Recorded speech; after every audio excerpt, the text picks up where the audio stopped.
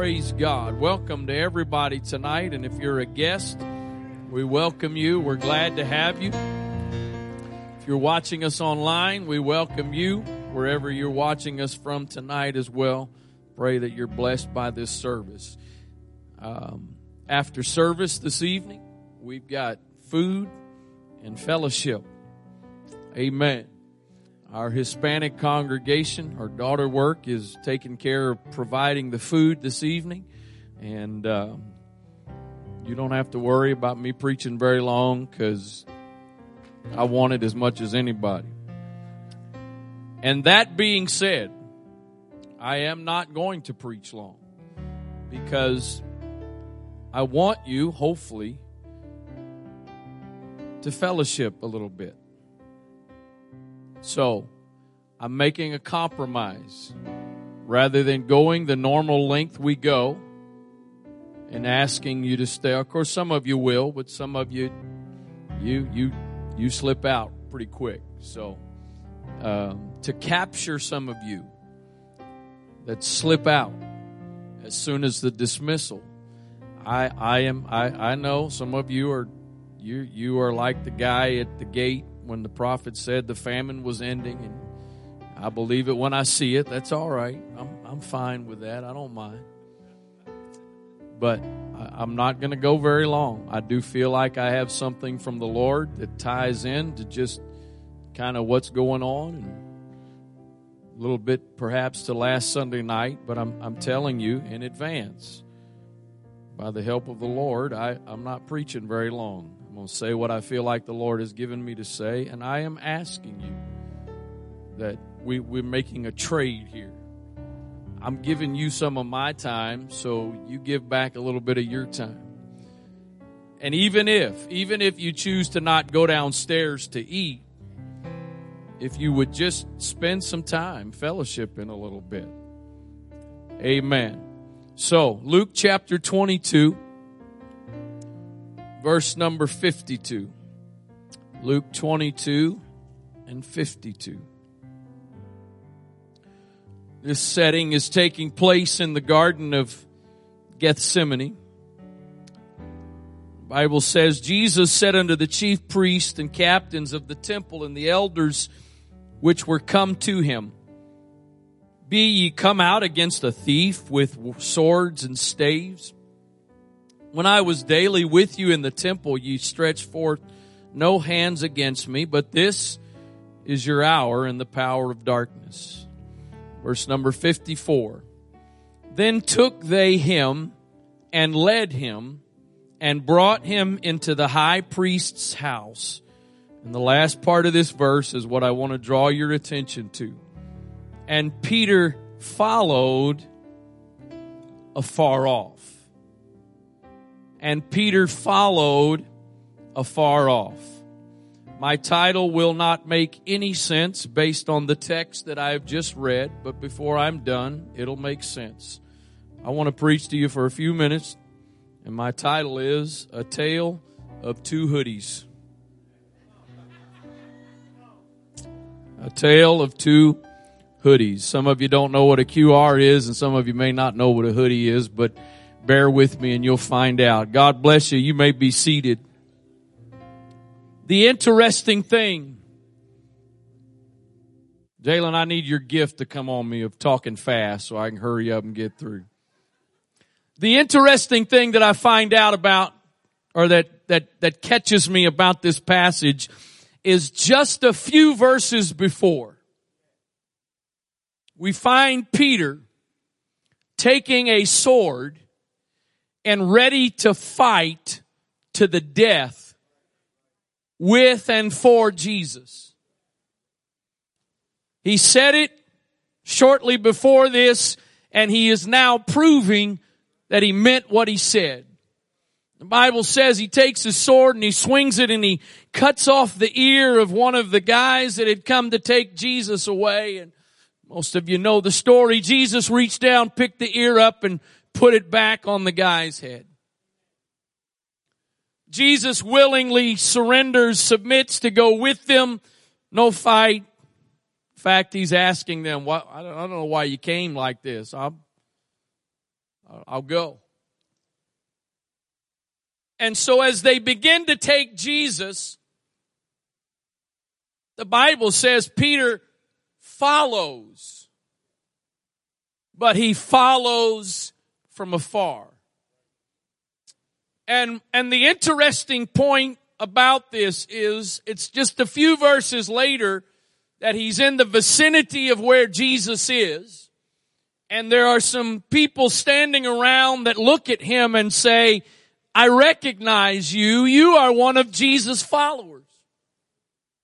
And in that setting, he responds and says, I don't know him.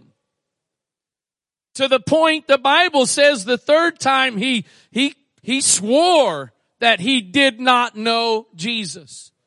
So he goes from standing beside him, ready to fight to the death, to just a few short verses later, denying that he even knew Jesus. I find one difference between what happened in the garden and what happened at the other scenario. The difference was that when he pulled the sword and was ready to fight, he was not afar off. But he was right there beside Jesus. The problem came when there was distance between him and Jesus. The problem came when stuff was able to get between him and Jesus. I've come to challenge, and it's Sunday night, and Sunday night, as the services go on each week, Sunday to Thursday, each service, the crowd gets a little smaller and a little more down to the core. So tonight is the second step of that weekly progression. But I've come tonight to challenge this church, this congregation, and even those that are not here, perhaps watching or hopefully will watch. I've come to challenge you tonight. Do not follow from afar. Because the farther you follow, the more stuff that has a chance to get in and separate you from him and provide the opportunity to go from willing to die for him to now denying him.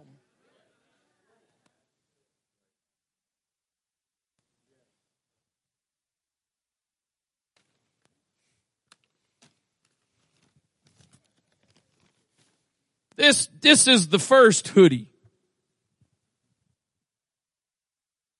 I do not know the last time that I wore this.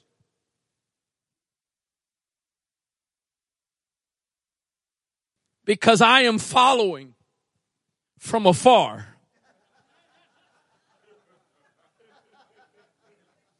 If you ask me who my favorite baseball team is, there is no hesitation. The Baltimore Orioles are my favorite team. But this hoodie has not been out of the closet in months. If it has feelings, it ought to be thankful God gave me this message. Because when I get home, it's going back in there. And I do not see it coming out anytime in the near future. You're a fair weather fan, Brother Wright. You are absolutely correct. I bought it a couple of years ago when they were red hot and about to make the playoffs, and I wore it proudly. I wore it once or twice, I think, last fall, and I don't think I've worn it all winter. Some of you better diehards. Sister Richards was here this morning. I don't see her tonight. She's probably working.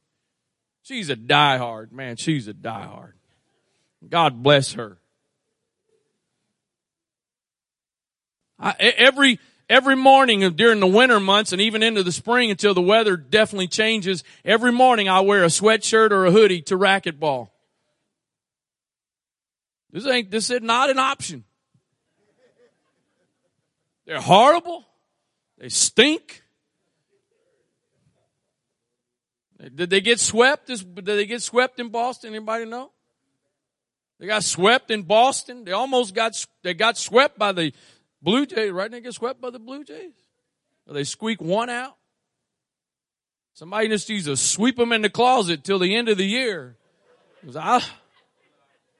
Hopefully some of you got more optimism than I do, and hopefully you're right and I'm wrong.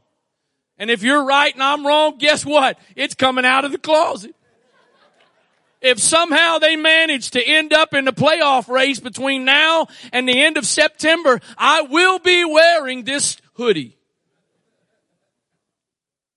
But otherwise, it ain't coming out. I got another hoodie that's a whole different story.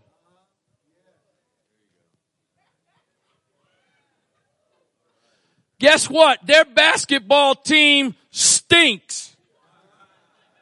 And their football team is even worse. If you're going to be a Maryland fan and have anything to cheer for, I think soccer and lacrosse has a little bit. And most of the women's programs are something to cheer for. But they didn't even make March Madness. They couldn't even get into March Madness. Their football team is horrible. They have no business in the conference they're in. They stink. But guess what? I wore this one a week or so ago. And I got about 5 or 6 other sweatshirts or hoodies that have this on them. I was going to put it on tonight, but it's just too hot in here, so. I wear this all the time. I get up the morning after they just got blown out in a basketball game the night before, and I wear this the next morning. Because this is very different to me than that. I spent 2.5, 3 years. This isn't just the team I cheer for. This is my alma mater. Like it or not, I'm stuck with them. Whether they win or lose, they're my team. They may not make March Madness again next year. Guess what? They are still my team, and I'm going to wear the whatever it is. I'm going to wear my t-shirts. I'm going to wear my Maryland socks the Voglers gave me. I'm going to wear it because I have an attachment. I have a connection. I'm preaching to some folks tonight that you identify with my Orioles hoodie.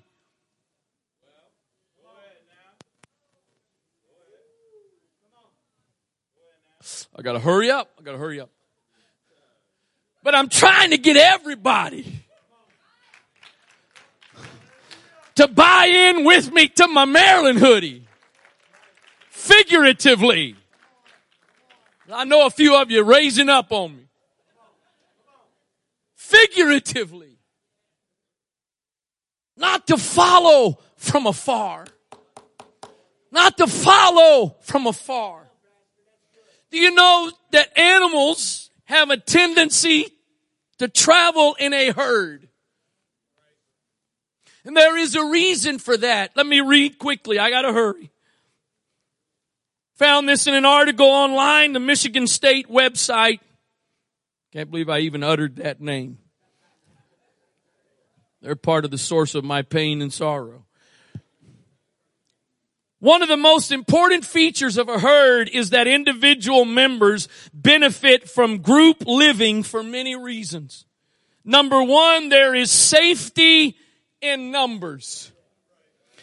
Catching one animal is much harder when there are dozens, perhaps even hundreds of similar animals nearby. There are always eyes watching for individual safety, which translates to safety for everyone. If one member of the herd notices trouble, they will share with the rest through vocalizations, behavioral changes, and perhaps even scent cues to alert danger.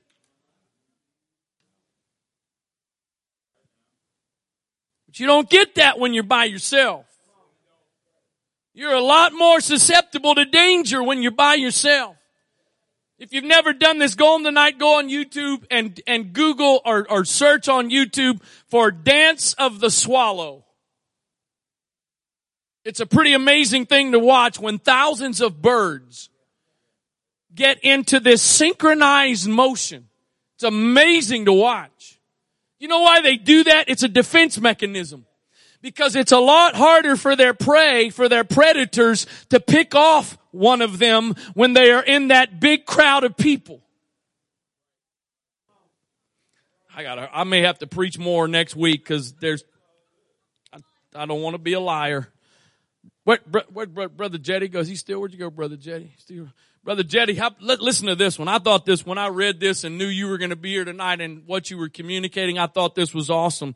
Secondly, there is camouflage. A large group of white, brown, black, red, or combination of colors makes it difficult to distinguish one animal from the next and is visually confusing to a predator. I think that's pretty cool in the context of a multicultural church. If we all the same color, it makes it a little easier for the enemy to pick us off. But when there's a bunch of us, it's hard to pick out anyone. The normal coat color and markings of livestock helps them blend seamlessly from one animal into the next, so predators have difficulty identifying a single target to prey upon. Perhaps eyes or a nose are visible, but not seeing exactly where one animal starts and another begins makes catching just one animal much harder. So could I say it's a lot harder for the devil to do something to hinder a multicultural church than it is for him to do something to pick off a single cultural church? Blend us, Jesus, blend us. Thirdly, there's more time to look for food. With a large group looking for trouble, individuals do not have to be constantly vigilant. This provides individuals the opportunity to spend time and energy on other tasks such as looking for food. When thinking about safety in numbers, multiple eyes mean one set of eyes can be off duty and relax for a bit while another animal takes over the watch. You want to be independent and do this all by yourself? You're on your own. You got to find food and watch for predators at the same time. But when we all get in this together, some of us can be watching for predators while some of us are getting some nourishment. And then at some point we can all shift that and we'll all still stay safe. This is according to BrightHub.com. There are two important factors as to why animals live in herds: self-interest and survival instinct. Each individual animal tries to behave exactly as its neighbor in order to protect itself. Oh boy, I didn't realize there was so much rabbit trails in here tonight. I gotta, Brother Ellenberg, you left your spirit behind up here. I got all kind of stuff going through my head. Each individual animal tries to behave exactly as its neighbor in order to protect itself. So come sit in here and you don't want to worship like somebody else. You're going to make yourself stand out so the enemy makes you more of a target. I'd rather get myself beside somebody else that's going to be worshiping and praising God, and we start to blend in together.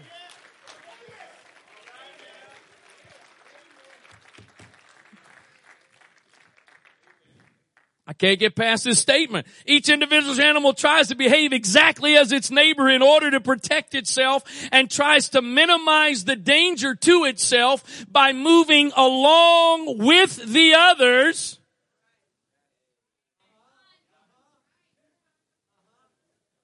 And trying, oh boy, here we go. This ain't scripture, but this is some good preaching right here. Moving along with the others and trying to get deeper into the herd. Why in the name of God are so many of you trying to figure out how to survive on the perimeter? You need to make up your mind. How far can I get in to the middle of the herd? Because that's the safest place to be.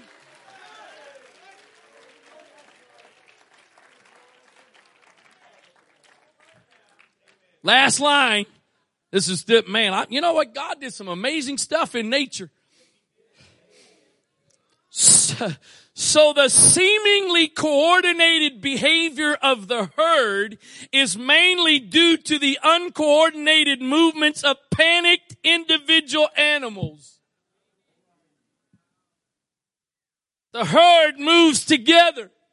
It's those that are on the perimeter and get spooked because of danger that then go off on their own, which puts them in greater danger.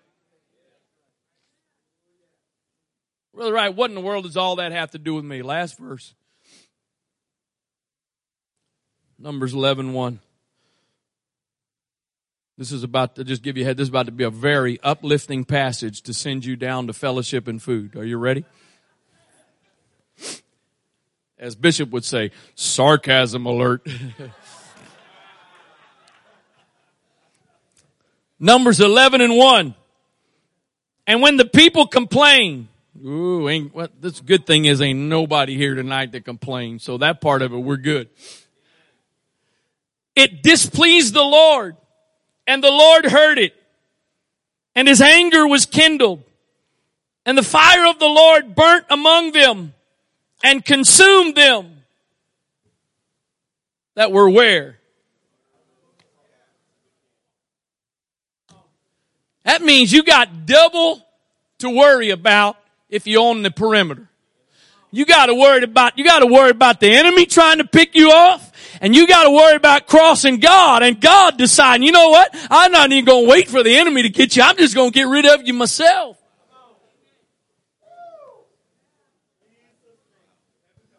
So when I dismiss, go ahead and run out of here and go home.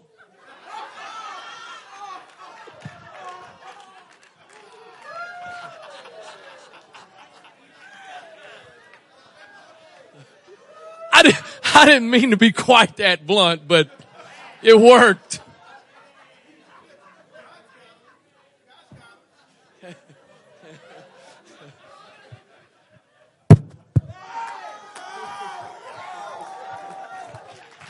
I'll pay for that out of my paycheck.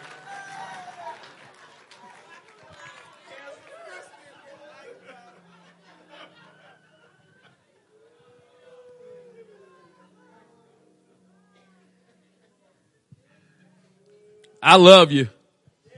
But if you're looking for the perimeter, I ain't going to be around you. Because I made up my mind a long time ago. I want to get as far inside the herd. I want to get as far inside so that the enemy can't single me out and pick me out on the perimeter. And God, stand. You got to stand quick. You got to stand quick. I got to pray and dismiss. Otherwise, I'm going to be a liar. I guess there was all kind of stuff I guess the Lord didn't let me see in my preparation. There's some good stuff in there. Woo! My. Brother Wright, what in the world is that all about tonight? I tell you what it's about. Connecting back to last Sunday night, I believe God is doing something in the heart of this congregation. I believe God is renewing and reviving some things. And I probably could have done it in a softer, sweeter, whatever way. Hopefully the laughter made up for a little bit of the cutting and the surgery. Don't judge me. Let's join together and let's put the one hoodie away and just leave it. But you know what? Let's decide. I'm in this thing. I'm a part of this. And I'm not going to follow from afar. You see, I think here's my opinion. I got to quit. My opinion is this. I think the reason Peter followed from afar, he followed from afar, he followed with enough distance that if it did not work out, it was very easy for him to just blend back into the crowd, no skin off his back. I think the other reason was he left a little bit of distance and still followed. Because if in fact Jesus would have called angels down from heaven to deliver him from the crisis he was in, Peter would have slid right up in there.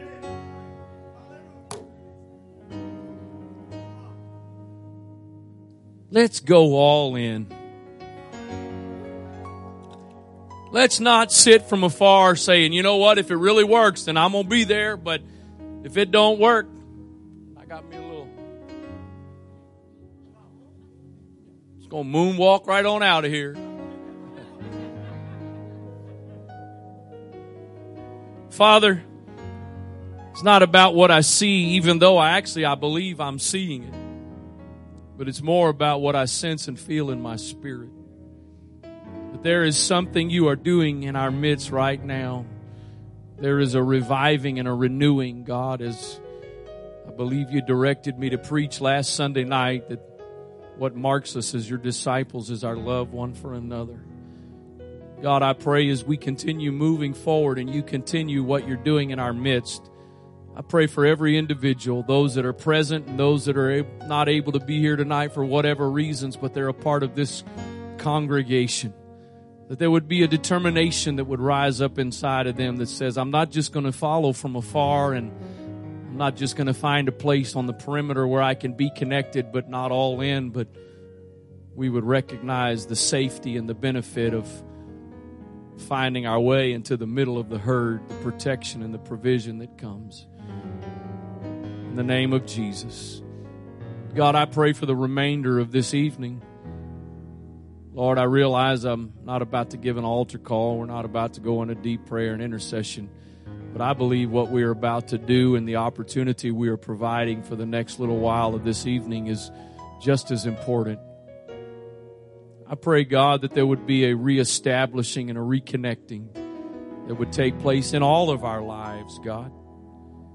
That you would join us together like never before.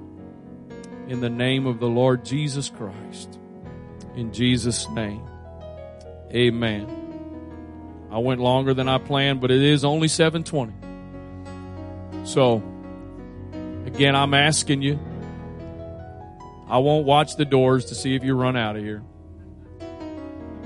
Not only to fellowship, but also encourage you to join us downstairs for some food with the fellowship. In Jesus' name.